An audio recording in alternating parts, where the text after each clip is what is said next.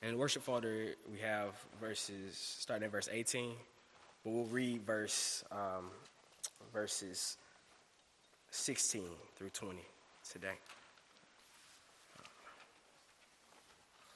But first, let us pray.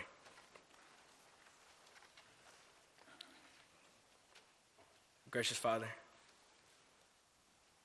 Lord, we thank you for your goodness. We thank you that you are a holy God who we can trust. Father God, we praise you that we have a sure Savior who has all authority in heaven and on earth. And Father, we thank you for his triumph over death, hell, and the grave. And Father, we praise you for the opportunity that we have to be used in your service, to tell the world everywhere we go. Lord, I pray that as we get into your word, Lord, that our families and the graduates, Lord God, but they will be encouraged and built up. In Christ's name we pray. Amen. So, thank you to all the graduates and the parents, or should I say parents, then graduates. Thank you to the elders and Pastor Randy and Pastor Dan, all right, for the opportunity to share with you all today. It's truly an honor and a privilege to break the bread of life with everybody today. We're in Matthew chapter 28, verses 16 through 20. Let's read. If you would, please stand with me as we read the Word of God.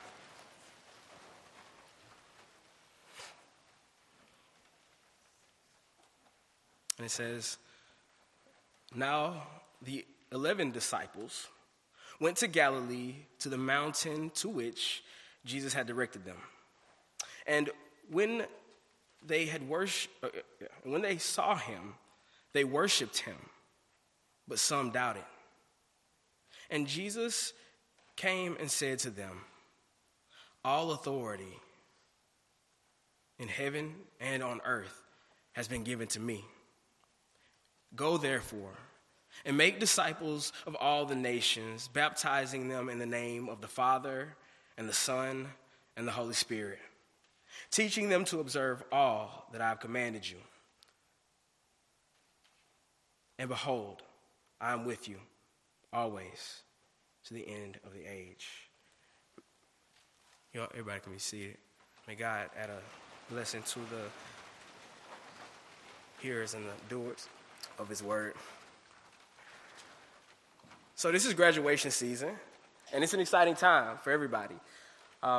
My niece Jayla just graduated last week down in Mobile. So we went down to her graduation. She's going to Bama, so roll tide. And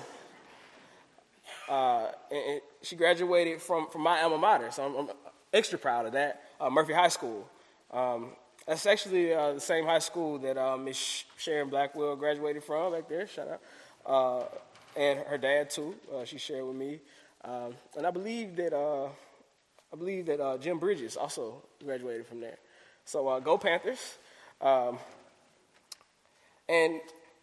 while we were at the graduation, they started singing the school song. And for me, it was such a surreal moment of just like this nostalgia flooding back in. And I got really, really happy. And I got all into it, and I was clapping. It's like, I'm so glad I go to MHS. I'm so glad I go to MHS. Singing glory, hallelujah. I'm so glad. And while I was singing, I was also holding Alex up in my lap, trying to keep him still while he was doing that little slump move the kids do, And he got away from me, he did, but... and I got to confess something. in that moment when he did that, and I was sitting here fumbling with a kid, a toddler, in his graduation, I had like one of the most selfish thoughts ever. I was like, I'm so old. Like, what's going on? That was like 10 some odd years ago. And even though I'm only 28, I'm a good bit removed from that time in my life. Since high school, since then, I've learned a lot. I've studied some really great theologians and read philosophers and studied other religions. And I got a degree in Bible. Praise God for that. And I'm currently in seminary. And so at 28, after all the learning that I've done, I found that after all that time, that I was actually given the most profound words that I will ever know theologically, philosophically, right there on my mom's lap as an infant, as she was holding me. When she sang to me, Jesus loves me, this I know, for the Bible tells me so. Little ones to him belong. They are weak, but he is strong. Yes, Jesus loves me. Yes, Jesus loves me. Yes, Jesus loves me, for the Bible tells me so. These verses mean that, this song conveys the theology that God, the King of the universe, chooses to love simple, weak, little old me. And he will come to carry me because he is good and faithful. I can stand firm on that love also because he wrote me a love letter that tells me so. It's songs like these that are simple, but they capture the beauty of truth personified in the person of Christ. Songs like, this little light of mine, I'm gonna let it shine. This little light of mine, I'm gonna let it shine. This little light of mine, I'm gonna let it shine, let it shine, let it shine, let it shine. I say, hide it under a bushel. You say, I'm gonna let it shine. I say, hide it under a bushel. I'm gonna let it shine. Hide it under a bushel. I'm gonna let it shine, let it shine, let it shine, let it shine. Turn to your neighbor and tell them, let it shine.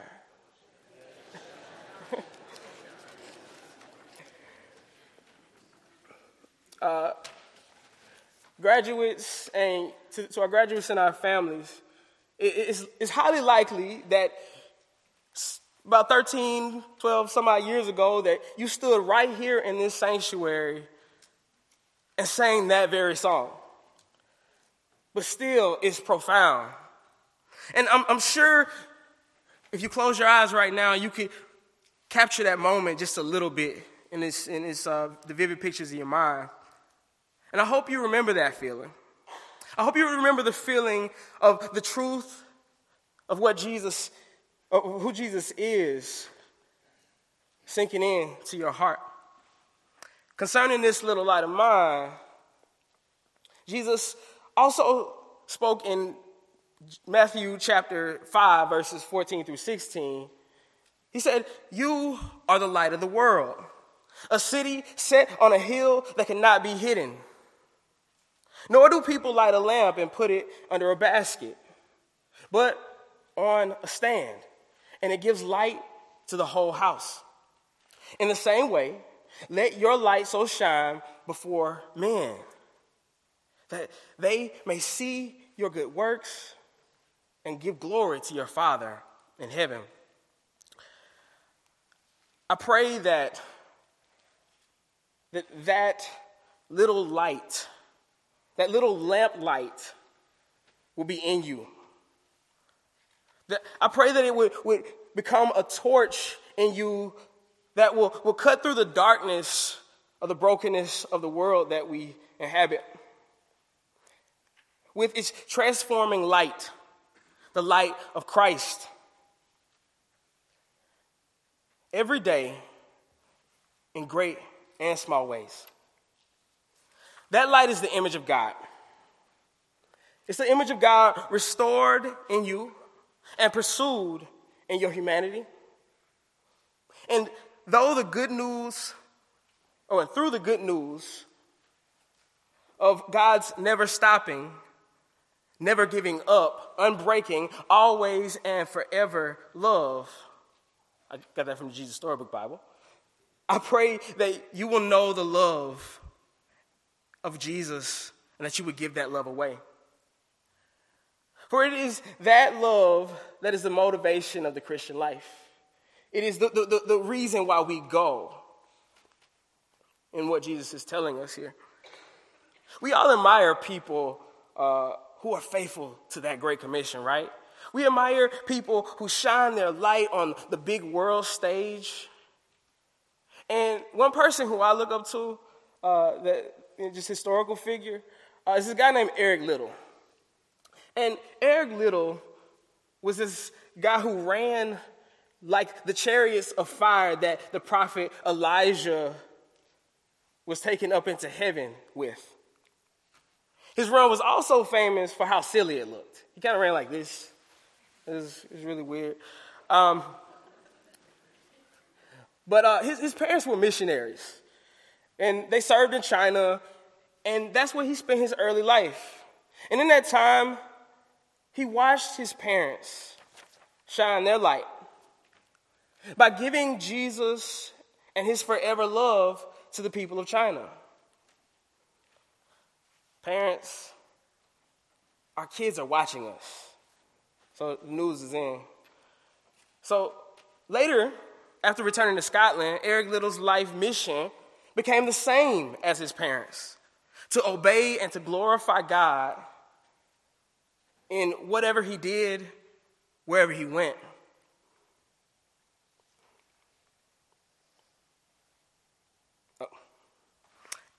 He's quoted as saying, "God made me for a purpose. He also made me fast." His life mission was to carry on the torch of the Great Commission. Liddell did not count his gifted speed as a thing to be grasped, as a thing to be taken for granted, but instead, he saw that gift as a means of bridging heaven and earth, of displaying the glory of the restored image of God in those few seconds of that running euphoria. I pray, grads, that you will view your gifts the same way, giving your time, your talent, and your treasure for the one who first loved you. In the 1924 Olympics, at the height of his career, Eric Liddell chose not to use his gifts in a way that he felt would dishonor God by breaking the Christian Sabbath, because the race that he was scheduled to run was scheduled on a Sunday.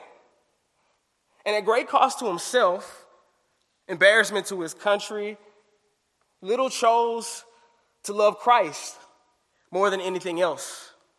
And I believe that God honored his obedience because, if you know the story, in a harder 400-meter race, he crushed the record, and he made everybody else feel completely bad about themselves in that race.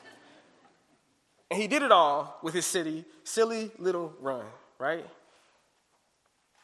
He went on to serve as a missionary, and he died in a Japanese internment camp. And he died still giving Christ away to everyone around him. See, Eric Liddell's life is a beautiful picture of a life where the rule of that life is, as you go, wherever you go, whatever you do, treasure Christ, seek Christ, and help others to do so by bringing them into the family of God. See, Liddell ran under the Olympic torch, but he was running and carrying a torch and running a race that was infinitely more glorious than any Olympic gold. If I could borrow an analogy from Little's life to speak to you today, I would remind us all that we have a race to run. And we all have a cross to carry, a glorious cross to bear. And although Little's gift took him to the heights of Olympic greatness,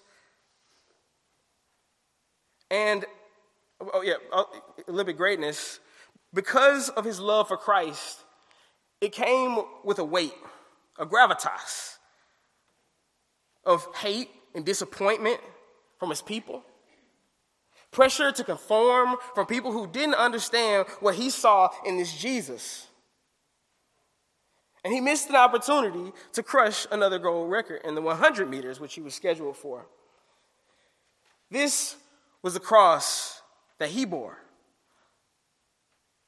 because he valued Christ more than silver and gold. And grads, as you're about to ascend to greater heights, it's my job today to tell you guys to spread your wings and fly.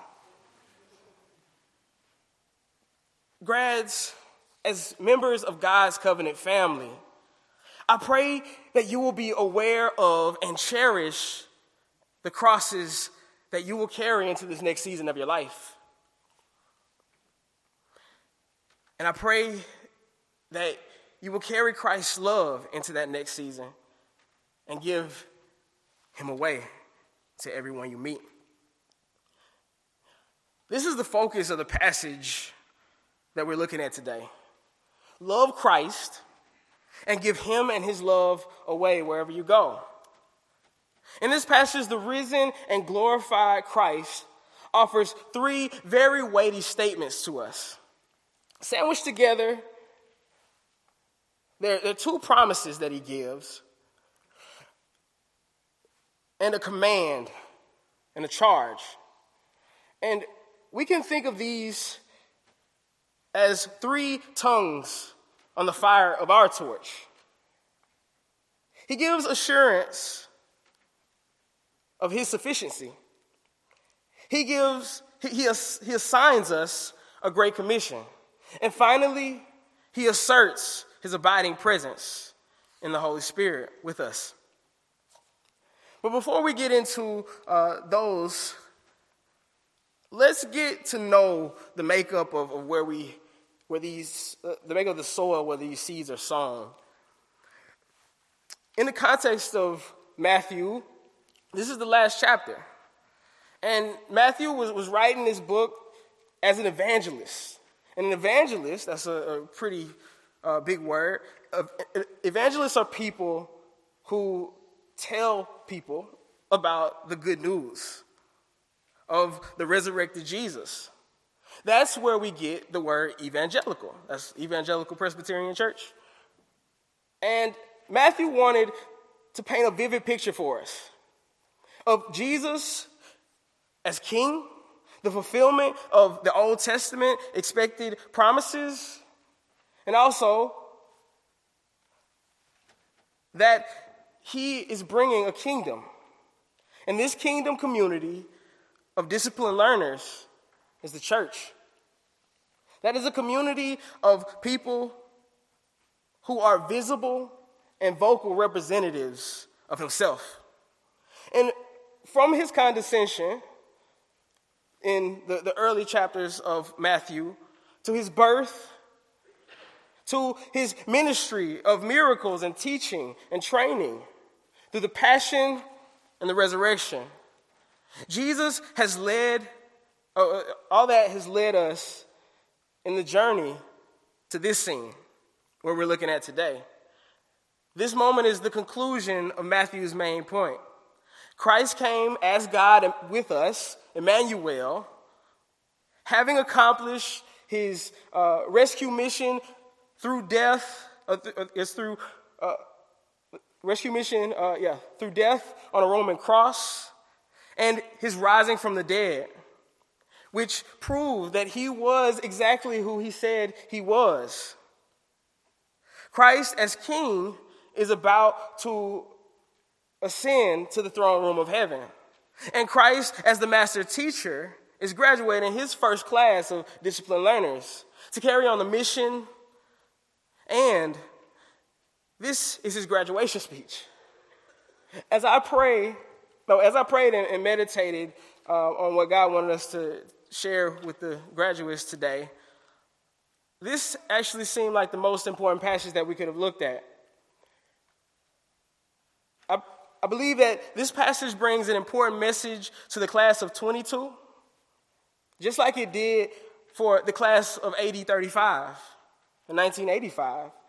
It applies through all space and time.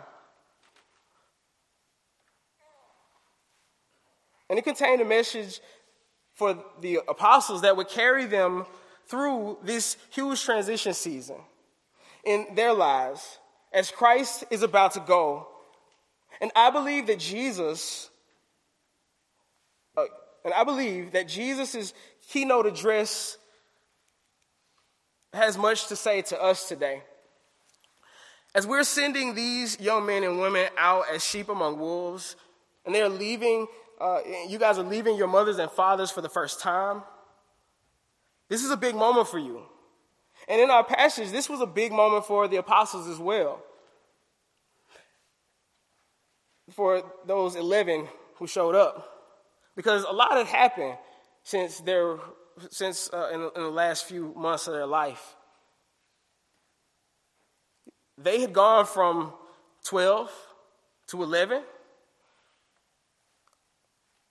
because Judas had betrayed Jesus and to death, and because he couldn't take back what he did, he took his own life. They watched the healer bleed. The storm calmer they saw stuck to a cross. The one who cast out demons was mocked by evil-hearted people. They watched him suffer and die. Now, he was more than back. He was more than back to life. And the women were bearing witness, and they saw him again in his glorified body.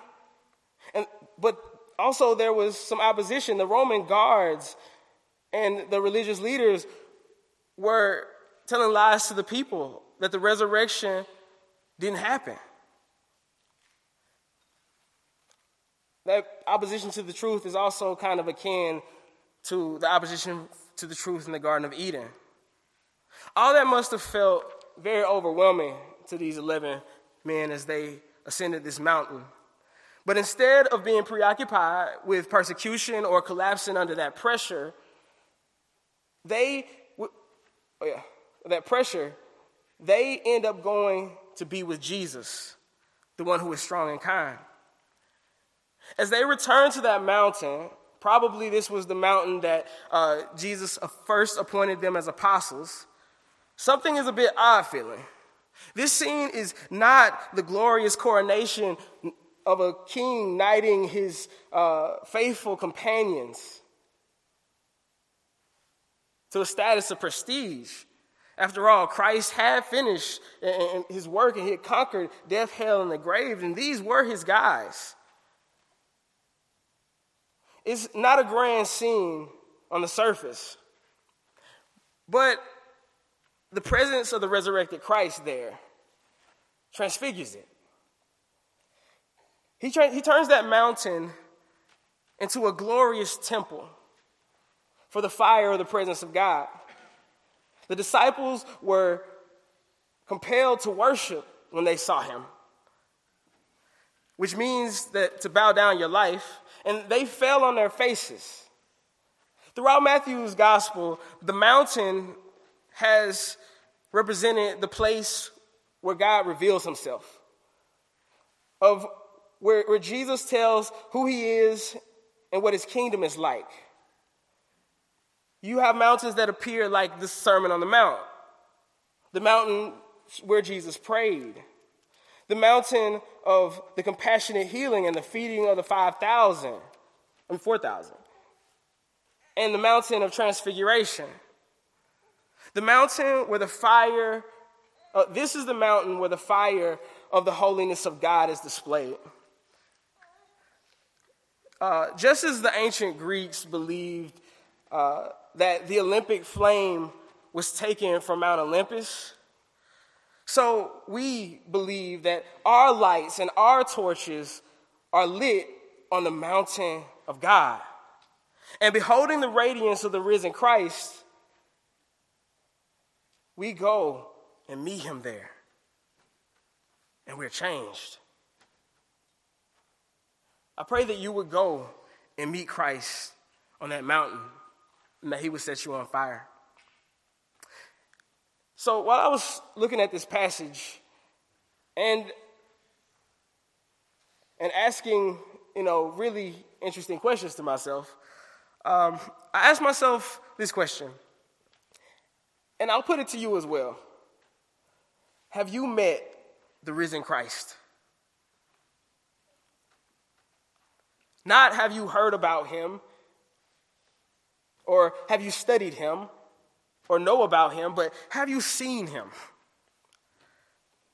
Because this is the starting point of reconciliation with God. This is the spot where humanity is restored and where we're set to pursue God. You can ask Jesus to bring you to that mountain now, in this moment.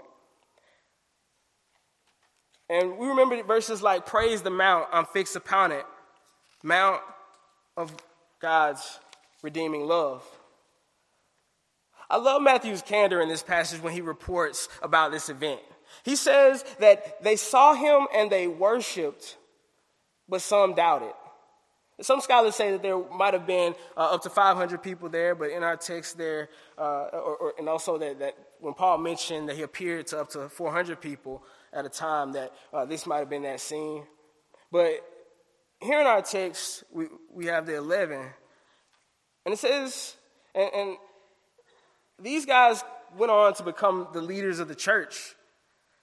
And I find it an example and also a comfort in a strange way that they came to this final meeting with Christ without pretense. Like the early church father, John Chrysostom put it, even at this moment, they were determined not to conceal their shortcomings. In this community, in his commentary on Matthew, Thomas Long points out that here, the 11, as well as in chapter 27, the women, with their mixed feelings of fear and joy, that they are a microcosm of the church. In other words, they represent,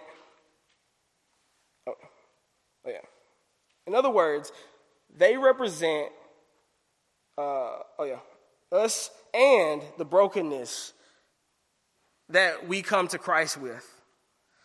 As we approach Christ's next words at this moment, I pray that we would take that posture of heart on for ourselves. Because it may be that the gravity of his words can only be rightly received when we come to him without wasting energy hiding our deficiencies. Let's be real with God. And for these moments, come to him with our worship, but also our doubts, with our wanderings and our duplicity as well. He's big enough to handle those. I believe in God the Father Almighty, the maker of heaven and earth. But some days I have more faith than others. I believe in his only Son, Jesus Christ, our crucified, dead, buried, and risen Lord, who recovered God's good design for us. But some days I ask, what are you doing, God? And I wonder when and how sometimes in God's plans. And I'm reminded as I think about this, of this verse, prone to wander, Lord, I feel it, prone to leave the God I love. Here's my heart, Lord, take and seal it. Seal it for thy courts above. And into our brokenness, Christ speaks the truth of himself. He is truth personified. Pilate missed that because he thought truth was a construct. But I pray that we will receive him who is truth. And that knowledge would cross the greatest distance known to man, the 18 inches from our head to our heart. Now to talking about that first tongue of fire. This is the assurance of his sufficiency. Christ begins by focusing on himself here. And the funny thing is that it almost seems like everything to do with the Bible always starts with Jesus. Like you can't really understand the Old Testament properly unless you start interpreting with Jesus first. Because it all points to him. He is the firstborn of creation. Colossians says that he is priority before all things because all things were made by him, for him, through him, and to him. We don't even love him without him loving us first. And I found that in my personal life, that after hearing and believing the gospel, that I didn't even love him until I loved and trusted. I didn't even love the Bible until I loved and trusted Christ first. Even through their doubtings, the apostles were there on that mountain because they loved Jesus. And if we're to receive these commands, love them and obey them, we must first fall in love with Jesus. He starts his conversation by propagating the truth of himself. He pronounces his preeminence in verse 18. He says that all authority in heaven and earth has been given to me. And that, all on earth and heaven and earth has been given to me. And everything else that Jesus is going to say is going to be predicated on this statement. And the writer is highlighting both Jesus' qualification and that he is the fulfillment of Old Testament messianic expectation. That he's the seed of Abraham, that he's David's eternally enthroned descendant, Emmanuel, born of a virgin, and the King of the Jews, whom the Magi came to see. And we see him triumphing over sin in overcoming temptation of Satan. And the second part of Matthew, he also displays his authority over sickness, and he recognizes over sickness, and he displays his power over demons, and he calms storms, and all to demonstrate his, his right and his power to rule on earth. The Greek word for authority here that he uses is this word exousia, which means authority to rule. And that he has the right and power to act, rule, and reign. And he gives that charge, he proxies that authority to the apostles. And I was thinking about this, and I thought about the right that we have when it comes to telling other people about these things. And I think about this story from high school that I had. When I played soccer, one day before a game, our coach asked me if I would pray. And both teams gathered together to circle up, and I prayed, in Christ Jesus' name, amen.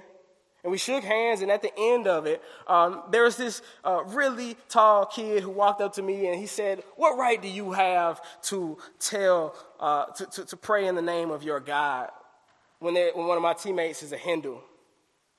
And I thought about that, and I wish he was watching the live stream right now, because I would say to him, I don't have any right in and of myself, but the right that I have to proclaim Christ is because of his right and authority that he gives to me, the one who is all powerful over heaven and earth.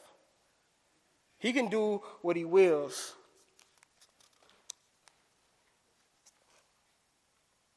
The torch we carry involves recognizing rightly and believing the truth about Jesus. All error and obedience to the gospel comes from something about Jesus that we don't understand or believe. And grads, I pray that you will remember who is with you as you go. And parents, I pray that you will remember that the sovereign Lord goes with your babies into this next season.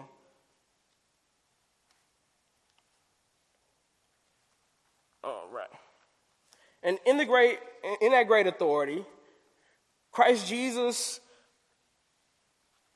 he gives them this light, and the second tongue that we're looking at, he assigns a great commission. He is sending this group of men to conquer the world one heart at a time. And that's a huge task, and I get nervous just thinking about it. But let's break that down a little bit. First, he says to go. And go indicates that, in the word for go here, indicates a continuation. And it's more like as you're going. And for me, I hate goodbyes. But sometimes going involves pain. And he tells us to go into all the world and to make disciples of all the nations. A disciple is a disciplined learner. That is a person who studies the life of Christ. And that's a person who studies the light of Christ. And let me go over here. And let's to discover what this thing discipleship looks like, let's take a few pages from Jesus' book. The first part of discipleship is asking God to help us with it. That is that we pray, and we pray some more, that God will open up a door for the entrance of the gospel. This is part of what we call pre-evangelism, where and God will actually show at times that there are already opportunities in your life to bring the gospel to people. Then he says, we go. And we live a life that is highly potent. And at the Sermon on the Mount is kind of a description of the way that we receive or that we are to strive for the conduct of Christ, so that our life might be highly attractive to outsiders. Then we just go meet people. We love people. This can be as little as just building rapport. Jesus came from heaven and to gather these 11 dudes. He went to the sea to call Peter. He went to Matthew's work to call him. And I pray that we would take advantage of every opportunity that Christ gives us. And that we would go across lines of culture and creed to reach the lost. Next, Christ called them. There was a point in his relationship with everybody where, all these 12, where he called them to himself. And we are given that same charge when it comes to us going into the world. Sometimes because of fear of inadequacy or things like that, we shirk back from this responsibility. But I pray that we would have boldness in that. It also helps to have some helps in that. And you can find simple gospel tools that will help you to very easily share your faith with others. And we actually use one every week here. And it pairs very well with something that Pastor Randy is going to be bringing out to us here in a few months. We say that we believe in God the Father Almighty, the maker of heaven and earth. That God made this world good and that we departed from his good design. And that we believe in Jesus Christ, his only Son, our Lord. That Jesus came to restore the image of God in us. And that he redeems us into this family called the Holy Catholic Church. That is this faith community. And disciple making being a disciple is a lifelong process, as we are broken people coming together. All right. And Christ concludes his graduation speech with a promise of assurance of his presence, that he will be with them always to the end of the age. And this is yet another promise of the fire of God to all of us. That the one who came to baptize with the Holy Spirit and fire, like John said, will empower us by his Spirit to walk the Christian life. And we see this in Acts chapter 2 when the Holy Spirit comes and empowers the apostles and he gives birth to this community called the church. But in this mission, we're not promised lives without suffering, but we are simply promised that Christ will not leave us as orphans, but that he will come to us. And as you go, may the God of the universe be present in your midst. And may he love and encourage and guide you, giving you faith and renewing your hearts. And I'll leave us with this verse. Though the cause of evil prosper, yet the truth alone is strong. And though your portion be the scaffold, and upon the throne be wrong, yet that scaffold sways the future, and behind the dim unknown standeth God with the shadow, keeping watch above his own. May you run the race that Christ has given you with endurance until the end. And may you carry your torch and run your race like chariots of fire. And let's pray.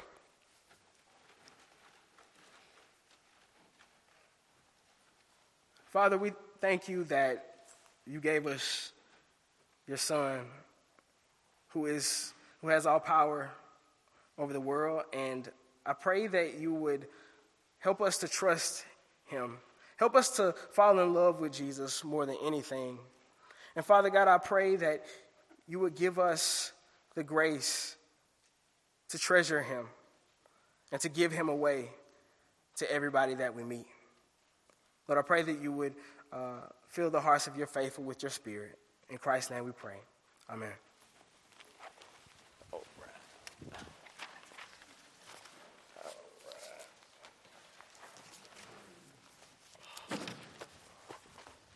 We're going to close with the doxology, because I know we have good